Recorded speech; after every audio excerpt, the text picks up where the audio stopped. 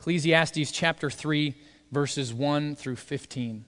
For everything there is a season and a time for every matter under heaven, a time to be born and a time to die, a time to plant and a time to pluck up what is planted, a time to kill and a time to heal, a time to break down and a time to build up, a time to weep and a time to laugh, a time to mourn and a time to dance, a time to cast away stones and a time to gather stones together, a time to embrace and a time to refrain from embracing, a time to seek and a time to lose, a time to keep and a time to cast away, a time to tear and a time to sow, a time to keep silence and a time to speak, a time to love and a time to hate, a time for war and a time for peace. What gain has the worker from his toil? I have seen the business that God has given to the children of man to be busy with. He has made everything beautiful in its time. Also, He has put eternity into man's heart, yet so that he cannot find out what God has done from the beginning to the end. I perceived that there is nothing better for them than to be joyful and to do good as long as they live. Also, that everyone should eat and drink and take pleasure in all his toil. This is God's gift to man. I perceived that whatever God does endures forever. Nothing can be added to it, nor anything taken from it. God has done it so that people fear before Him. That which is already has been. That which is to be already has been. And God seeks what has been driven away. Let's pray. Our gracious Heavenly Father, we are absolutely humbled by the fact that we have the incredible privilege of knowing You and being known by You. It amazes us that we not only get to know You through general revelation, that is, through what You have created, the world around us, the skies, the trees, Lord, all of them singing Your glory and honor and praise. But Father, we also get to know You through means of special revelation, through the means of Your Word, by which we get to know You in a more intimate and personal way. And so, Father, we pray that You would now come and Your Spirit would attend the preaching of the Word. Father, we acknowledge that neither the preacher nor the hearers of the Word can have any effect unless Your Spirit comes and inclines our hearts to You, so that we would bend our ears to hear Your Word, to listen intently, so that Your Spirit would come and change us. Show us who You are, we pray. Remove the scales from our eyes and from our hardened hearts. Soften them again. Give us a heart of flesh. Break us down and then build us up again, we pray. Search our hearts and know us and see if there be any anxious way in us. And then show us how glorious You are, how glorious Your gospel is. For the edification of Your saints, the evangelization of the nations, and ultimately, Father, for the glory of the Father, Son, and Holy Spirit. It's in Your name that we ask it. Amen. Well, as a pastor here at Sovereign Grace, one of the many privileges that I have is to be able to counsel various members of our body here at Sovereign Grace. That's one of the privileges of a pastor. People pursue you because they think you actually have something worth saying. And by God's grace, because we have the Word, I think we actually do have something worth saying. But when I use that word counseling, don't become afraid of it. When I say counseling, I don't mean the worldly understanding of counseling. All I mean by that is biblical intensified discipleship. That's all I mean by counseling. But I absolutely love to do it. But often what will happen when I'm sitting down and counseling someone is they'll come to me after a few weeks and they'll be like, Jason, I am struggling with this particular sin, and I'm memorizing Scripture, and I'm diligently praying to the Lord, and we've got these disciplines set up, and I don't understand why I can't seem to overcome this sin. We're making progress, but it's slow, and I don't know why I can't overcome it. And I'll oftentimes look at them and say, well, it's probably the same reason why I can't overcome all of my sins. It's because I don't fear the Lord as I should. Now, because we don't often talk about the fear of the Lord in the American church, we like to talk more about the love of God. They'll often look at me pretty weird and say, what do you mean by that? And I'll say, well, if I feared the Lord more, then I would hate sin and I wouldn't be drawn to sin anymore. What does Proverbs 8:13 say? It says, the fear of the Lord is hatred of evil. In other words, if I fear the Lord, then I'm going to hate evil. And on the flip side, I'm going to obey the Lord because I hate evil. But if I don't fear the Lord, then I'm not going to obey Him. And instead, I'm going to embrace evil. You see, our sin has everything to do with who or what we fear, because our fear has everything to do with what we love. For example, let me flush this out for you. If you, for example, love comfort and ease, you will fear everyone and everything that can make your life uncomfortable or difficult. So if someone in your family is blatantly, unrepentantly sinning, and in so doing hurting themselves and the loved ones around you, you most likely won't confront them. Now, why won't you confront them? Because you love them so much and you're exercising all of this patience towards them and endurance? No, that's not why. You won't do it because you love your comfort and ease more than you love them. Loving them in this case would be uncomfortable and difficult, so you don't do it. Now, there's nothing wrong with liking comfort and ease, is there? They're good things. The problem is when we're willing to sin to get it, it's reached idol status. When we're willing to disobey God to get comfort and ease, it's become too important in our lives and it's become an idol. You see, if you loved your relationship with God more than comfort, then you would have confronted your family member for their own good because you love God and you love them. And if that confrontation would have brought about discomfort and difficulty, then you would receive it from the hands of your loving Heavenly Father. Why? Because you know He's using it in your life, as painful as it is, to draw you closer to Himself. And what you love and desire more than anything else is your relationship with Him. But you see, instead, you love your comfort and ease more than you love God. And so you fear losing your comfort, and so you look to yourself to protect it. And don't you see, in so doing, you've exchanged the fear of the Lord for the fear of man. You don't fear disappointing your loving Heavenly Father. You fear disappointing your family member because they can jeopardize your comfort and ease. You see how this works? Now, some of you may not be able to relate to this because your idol may not be comfort or ease, but I want you to know that we all have idols in our lives. So let me ask you, what's yours? Maybe it's power, constantly seeking for power, or approval from other people, or control over people and situations, or other people needing you. Or maybe it's the flip side, it's your independence. It's nobody needing, you not needing anyone at all. Or perhaps it's security through someone protecting you, or through financial gain or material or possessions. Or maybe it's your work or achievement or religion or your race or culture or your family or your image. You see, the reality is that we all have idols in our lives. And whoever or whatever we think can give us access to those idols becomes the person or thing that we fear instead of God. And I pray that you realize, I've been praying for myself and for you all week long, that we would realize that serving these idols is the way of death.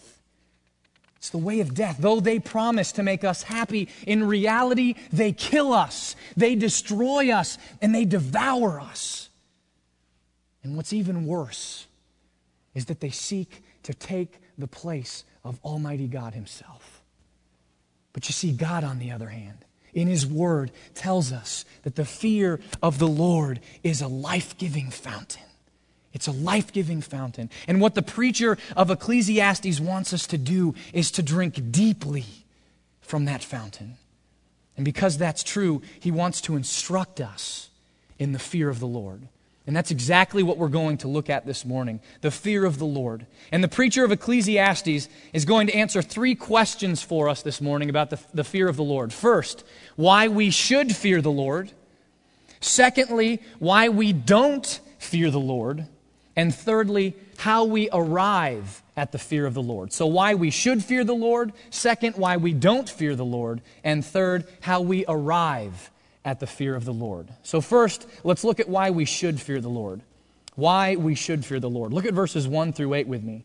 For everything there is a season, and a time for every matter under heaven, a time to be born and a time to die, a time to plant and a time to pluck up what is planted, a time to kill and a time to heal, a time to break down and a time to build up, a time to weep and a time to laugh, a time to mourn and a time to dance, a time to cast away stones and a time to gather stones together, a time to embrace and a time to refrain from embracing, a time to seek and a time to lose, a time to keep and a time to cast away, a time to tear and a time to sow, a time to keep silence and a time to speak, a time to love and a time to hate, a time for war and a time for peace. Now, let me ask you guys a question. How many of you have actually heard this passage preached before? Raise your hands. Okay, well, not very many. Okay, now, how many of you have heard the 1960s song by the Byrds called Turn, Turn, Turn? Raise your hands. See, more people have heard the song. I knew it. Well, I have had that song stuck in my head all week long as I prepared for this sermon, so I'm super excited to preach it just to get that song out of my head. That's down on the list of priorities, but it's one of them, trust me. Well, then you know that typically when we come to this passage, it's popularly approached as an exhortation. That is, when we come to this passage, our tendency is to see it as primarily telling us that there are certain times for us to do this and certain times for us to do that. And so typically when you hear this passage preached, what you get is instructions about when it's a good time to do certain things. And so the sermon ends up being completely man-focused and all about us. And you see this, actually, even in the last few lines of the song by the Byrds. They took some artistic license, and they changed the ending, and they say, a time for love, a time for hate, a time for peace, I swear it's not too late. Now, what are they saying by that? What they're trying to tell us is that there is a time for peace, and it's up to us to make that time now. We can make it happen. That's what they're telling us. That's the inference from that song. Now, while it's true that there are certain times for us to do certain things, I want you to hear this. That is not the point of this passage. That's not the point of this text. This text is not primarily about us. It's primarily about God and His sovereign rule over all of the times of our lives. It's all about the sovereignty of God. And we know this because the preacher tells us in verse 14, I perceived that whatever God does endures forever.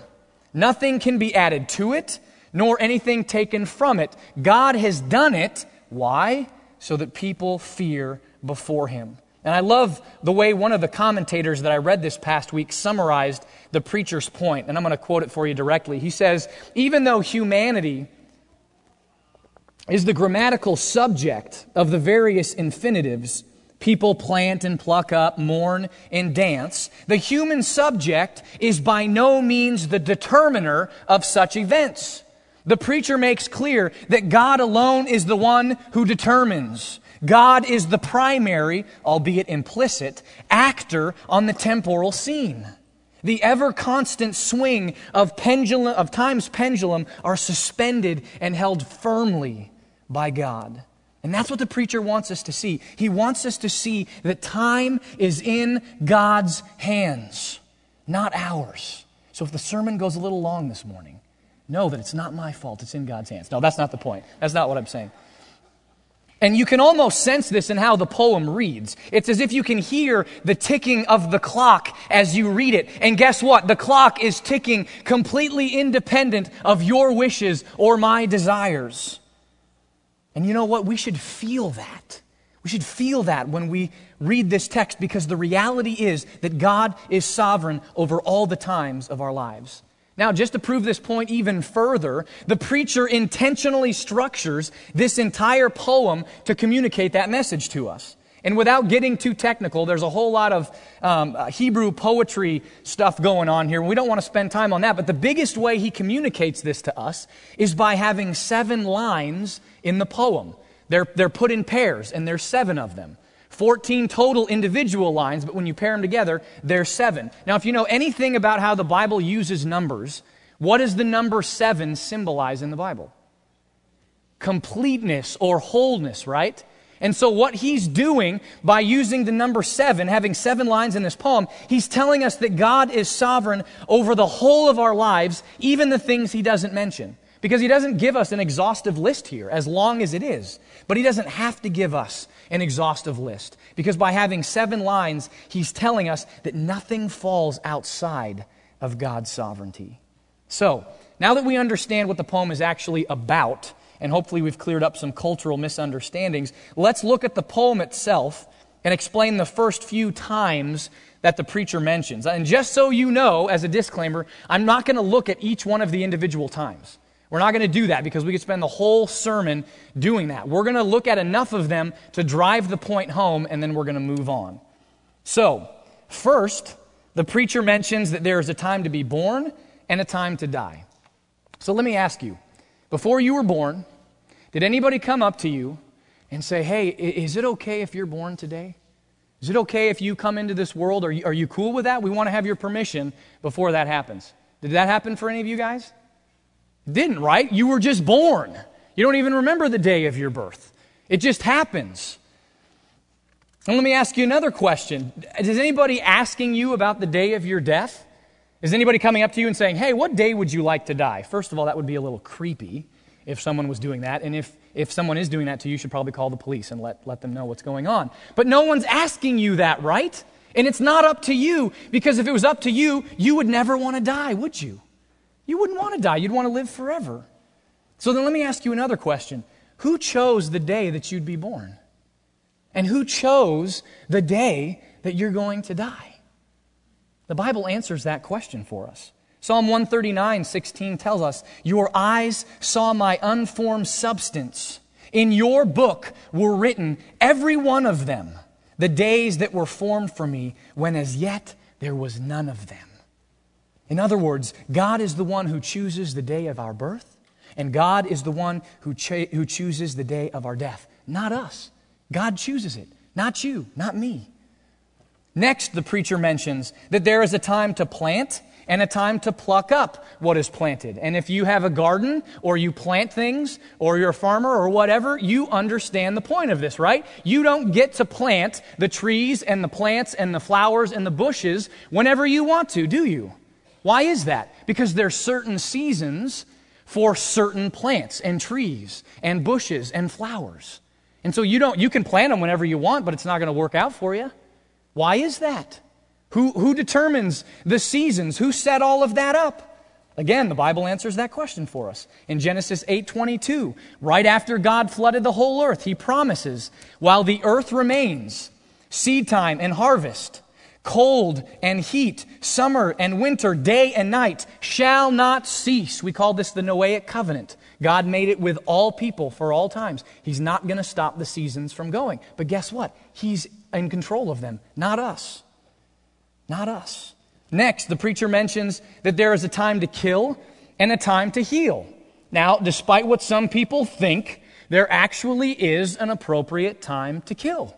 For example, when administering the death penalty, that's an appropriate time to kill. If you are in self-defense and to defend yourself, not that your intent was to kill the person, but you kill them, that's an appropriate time to kill. If we're in a just war, that's an appropriate time to kill. But guess what? There's also a time to heal, isn't there? A time to give life as well. That's more normative. But guess what? We don't dictate these times, do we? Who does? God does. All throughout the Bible, we see these calamities, these wars that are brought upon Israel, and time, persecution in the early church. And time again, what does the Bible tell us? Who's sovereign over it? God is, not us. Next, the preacher mentions that there is a time to break down and a time to build up. Now just think about your houses. Think about various buildings that you own. Do you build them thinking, all right, on January 20th, 2020, this building is going to start to fall apart and break down and fall. And we're building it knowing that it's going to happen then. No, we build buildings to last, don't we? And we have no idea when they're going to start to fall apart or when we're going to have to replace them. You see, we're not in control of that. We're not sovereign over that. And then once they come down, what do we have to do? We have to build another one in its place. When the population gets too high, are we in control of that? No, we're not. Who is? God is. Next, the preacher mentions that there's a time to weep and a time to laugh, a time to mourn and a time to dance. Now, you don't need to think beyond your own life to see how this is true. Let me ask you, what usually leads you to weep? What makes you weep? Hardships, failures, strife, sickness, so on and so forth. All the things that make you weep. Now, if it was up to you, would you ever choose to experience those things in your life? No, you wouldn't, would you? We don't like those things, so we don't choose them. God is the one who's in control of those things. How about the times that lead you to laughter? Now, we'd love to have these times last forever, wouldn't we? But let's be honest, we can't just make ourselves laugh hysterically. And those of you who can, you probably have some issues, right? But when it actually happens, if you had this happen, you start to laugh hysterically, and it's so funny, it catches you off guard that you laugh even harder. Why is that? Because we're not in control of those times. God is the one who's in control of those times. How about the times that lead you to mourn? Now, usually when we mourn, it's because of a huge, significant loss in our life, isn't it? Someone makes some decisions that we don't like, or most popularly, probably, somebody that we know and are close to dies. And it's a time to mourn. But again, do we choose those times? We don't. We don't like those times, so we don't pursue those times. If we had our choice, we wouldn't bring them into our own lives. Who does? God does. And lastly, how about the times that lead you to dance? Now, this just may be me, but there are literally times when I'm so excited that I have to hold back the urge to dance. And a lot of you should be thankful for that because I can't dance at all. I've got 2 left feet. But see, we're not in control of those times when we experience incredible bliss, are we? We can't control those times. We can't just bring them into our lives whenever we want. Who does? God does. And that's what the preacher wants us to see again and again and again. We are not in control of these times. God is. Next, the preacher mentions that there is a time to throw away stones and a time to gather stones together. Now, there's some really weird interpretations on this, and I'm not going to go into them, but they're pretty crazy. The one that I think I adhere to is that this is a historical reference to a military tactic. If you were going to go to battle with one of your enemies, the best way to weaken them is to cut off their food supply. And so the way that they would do this back then is they would take a whole bunch of these huge stones and they'd throw them on the enemy's field.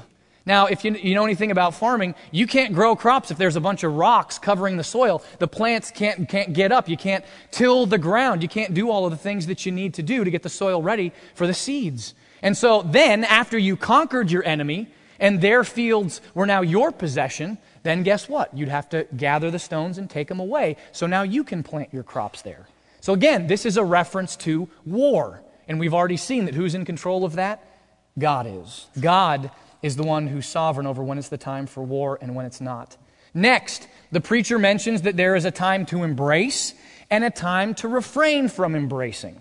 I'm learning this as a newly married person. I don't just get to hold my wife all the time, do I? If I did that all day long, I probably wouldn't get much accomplished, and neither would she. So there's a time for us to embrace, and there's a time for us to not embrace. But who dictates those times? God does, not us. Now, for the sake of time, I'm not going to explain the rest of the times that the preacher mentions, and frankly, we don't have to look at the rest of them, do we? The point is abundantly clear. The point is that God is sovereign over all the times of our lives. His absolute control extends to every time of our lives. And you see, because God is sovereign over all the times of our lives, that's why we should fear Him. We should fear this God who is in control of all things. Because guess what? We're not ultimately in control of our lives. We're at His mercy. And we hear Him say that elsewhere in the Bible, doesn't He? I will have mercy on whom I will have mercy, and I will harden whom I will harden. He's in control here. So the preacher's exhortation to us is to stop fearing whatever or whoever it is that we fear, and instead to replace that idolatrous fear with the fear of the Lord, the God who is sovereign over all things. Because the reality is, think about this, that God is sovereign over whoever or whatever you fear. God is the one who's in control over them or that situation. So first of all, we've seen that the reason we should fear the Lord is because He's sovereign over all the times of our lives. He's sovereign over all the times of our lives. Secondly, let's look at why we don't fear the Lord. Why we don't fear the Lord. Look at verses 9 through 10, and then the second half of 11 with me. What gain has the worker from his toil? I have seen the business that God has given to the children of man to be busy with. And then jump to the second half of verse 11. Also, He has put eternity into man's heart, yet so that he cannot find out what God has done from the beginning to the end. Now, right after the poem, the first thing the preacher does is he points us back to the passage that we looked at last week. And the reason that he does that is because he wants us to remember that life lived apart from God, intentionally lived apart from God, profits us absolutely nothing. And what he's saying in verses 9 through 10 here is that that's the business that God has given us to be busy with if we choose to live life apart from Him. We're busy with a life that profits us nothing. That's what God gives us. And by the way, that's exactly the point of the poem in verses 1 through 8. Think about it. As nice as our birth is, it's canceled out by the day of our death, isn't it? So what do we gain? Nothing. They cancel each other out. And as nice as it is to plant things, our plucking them up cancels it out, doesn't it? So what's the gain?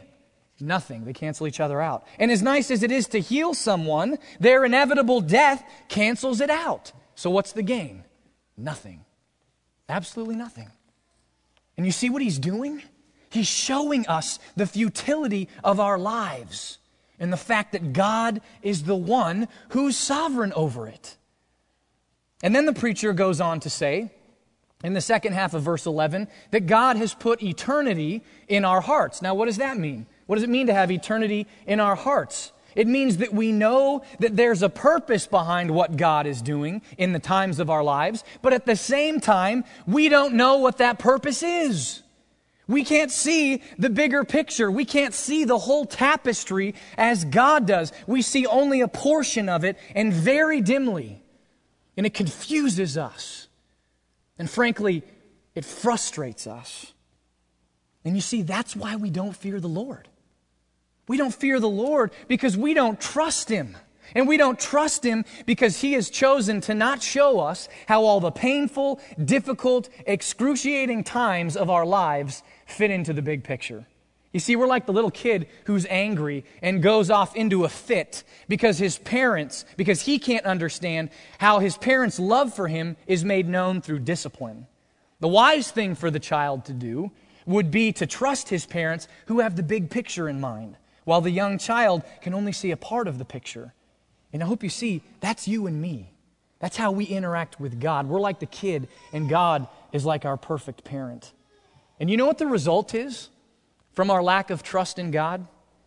Instead of trusting Him, we seek to grab control of the times of our lives. We try to control them. And here's how we do it. Through bitterness and distrust, we think the worst of everyone around us so that we can protect ourselves from ever being hurt like that again. Through flattery, we seek to lull people into our confidence so that we can manipulate them to our advantage.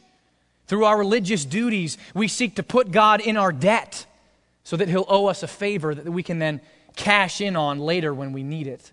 And through our anxiety and worry, we seek to put ourselves on the alert and protect ourselves from all of the potential sufferings that are around us. Through lack of generosity, we seek to establish security for ourselves in money and possessions. And through fits of anger, we seek to control others into fearing us so that they won't confront us in our sin. So do you see why we do all these sins? Why we sin in all these ways? We do these things and sin because we don't trust the God who is sovereign. We don't trust Him. And because we don't trust Him, we don't fear Him. So we've seen that we should fear the Lord because He's sovereign over all the times of our lives, but we don't fear the Lord because we don't trust Him. And lastly, let's see how we arrive at the fear of the Lord. How we arrive at the fear of the Lord. Look at the first half of verse 11 and then verses 13 through 15, actually 12 through 15 with me. I perceive that there is nothing better for them than to be joyful and to do good as long as they live. Also that everyone should eat and drink and take pleasure in all his toil. This is God's gift to man. I perceive that whatever God does endures forever. Nothing can be added to it, nor anything taken from it. God has done it so that people fear before Him. That which is already has been. That which is to be already has been. And God seeks out what has been driven away. And I skipped the first half of verse 11. He has made everything beautiful in its time. Now, let me ask you guys a question.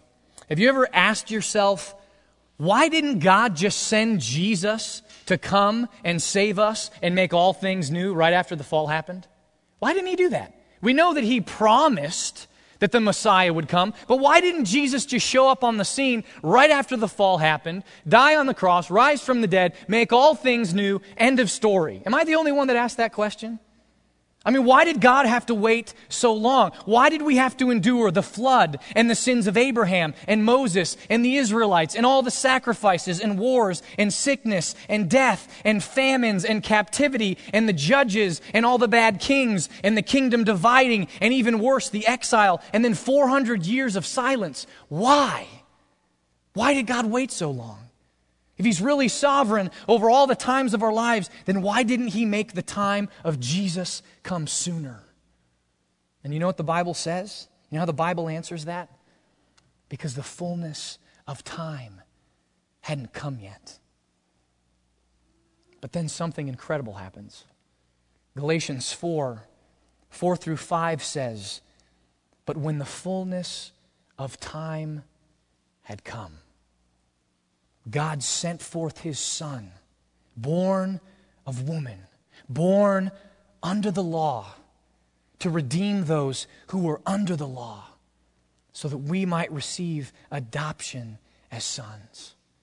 You see, the amazing thing is that Jesus, the one who was before time, who created time, entered into time at the fullness of time. And He came and He lived all of His life, from beginning to end, perfectly fearing the Lord. You see, fearing the Lord isn't just a good idea. It's not something that you can decide to do if you want to seek to make your life better. No, God demands it from you. We owe it to Him. He alone is worthy of our fear. And yet we fail to fear Him, don't we? And if we're honest, sometimes we just downright refuse to fear Him. We don't just fail, we refuse to fear Him. But you know what? Jesus didn't fail. Jesus didn't refuse. He perfectly feared God in all of His life. And you know why He came to do that? For you and for me. But I want you to hear this. You know what we did to Jesus in return? We killed Jesus for coming at the fullness of time. And you may say, no, we didn't. That was the Jews. That was the Romans. That was not us. No, we as humanity killed Jesus. And why did we kill him? Because we didn't trust God. We didn't fear God. And so we wanted to control the times. We tried to grab control. And so we beat to a bloody pulp the creator of the universe. And we put a crown of thorns on the head of the King of Kings. And we stripped naked the one who daily clothes us. And we drove nails into the hands of our sustainer. And we mocked the giver of all speech. And on that cross, we put to death our only hope of reconciliation and redemption and love. But you know what the incredible truth is? We couldn't best the sovereign Lord. We couldn't best him. He makes everything beautiful in its time. And the astounding irony is that in our killing Jesus, God was actually accomplishing our redemption. In our crushing Jesus, God was actually crushing Jesus in our place. You see, the Lord is even sovereign over the death of his own Son.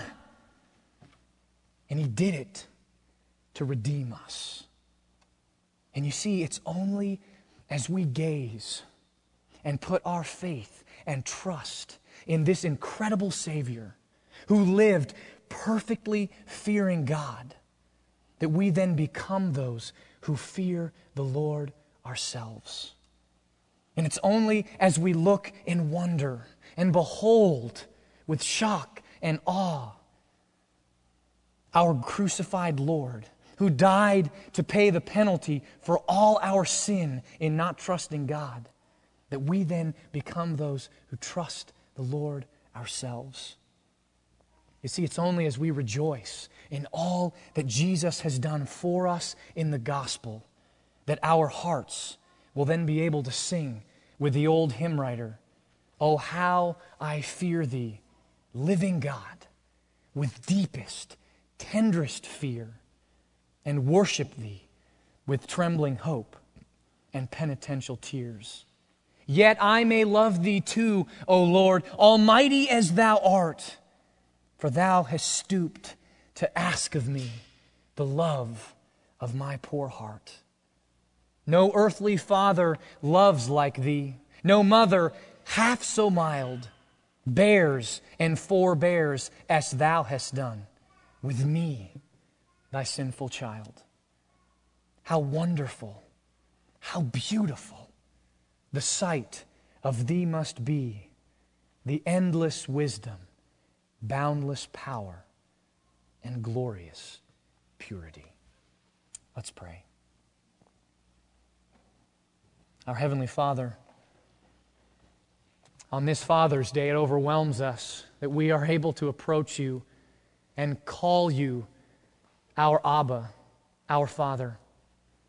Because we know, Father, that when you created us, we rebelled against you. We didn't trust you. We didn't fear you. We wanted to take your place. We wanted to take control of the times. We wanted to overthrow your rule and reign and set ourselves up as God. And Father, we know that because we've done that, we've incurred an infinite debt that we could never pay you. And then we see, Father, that in the fullness of time, because of your love for us, as a perfect, loving, heavenly, holy, righteous, just Heavenly Father, you sent your Son to come at the fullness of time, to become a man and subject himself to the law, to be born of a woman, to live a life that perfectly feared you, the life that we owed you. He lived perfectly in our place. And then out of obedience and perfect fear of you, he went to that cross and he paid the penalty for all the ways in which we have failed to fear you and trust you. And then he rose from the dead and ascended to your right hand. And because we are united to him by grace through faith, his perfect track record of fearing you is now given to us. And we know that all of our sins have been forgiven and removed. Our imperfect track record of fearing you has been taken away and was cast on him on the cross. So that, Father, we now have this relationship with you in which we can trust you, because if you gave us your Son, how will you not also give us all good things? And Father, we can now be those who walk in the fear of the Lord, because we know that the fear of the Lord is a life-giving fountain, and that life-giving fountain is that fountain filled with blood that came from your Son's side to wash our sins away and to justify us before you. So come and make us a people that trust you, live knowing that you are doing all things for our good and for your glory. And we pray that you would take your word and make it effectual in our hearts and lives. We ask this in the name of your glorious Son, our brother and co-heir, Jesus Christ. Amen.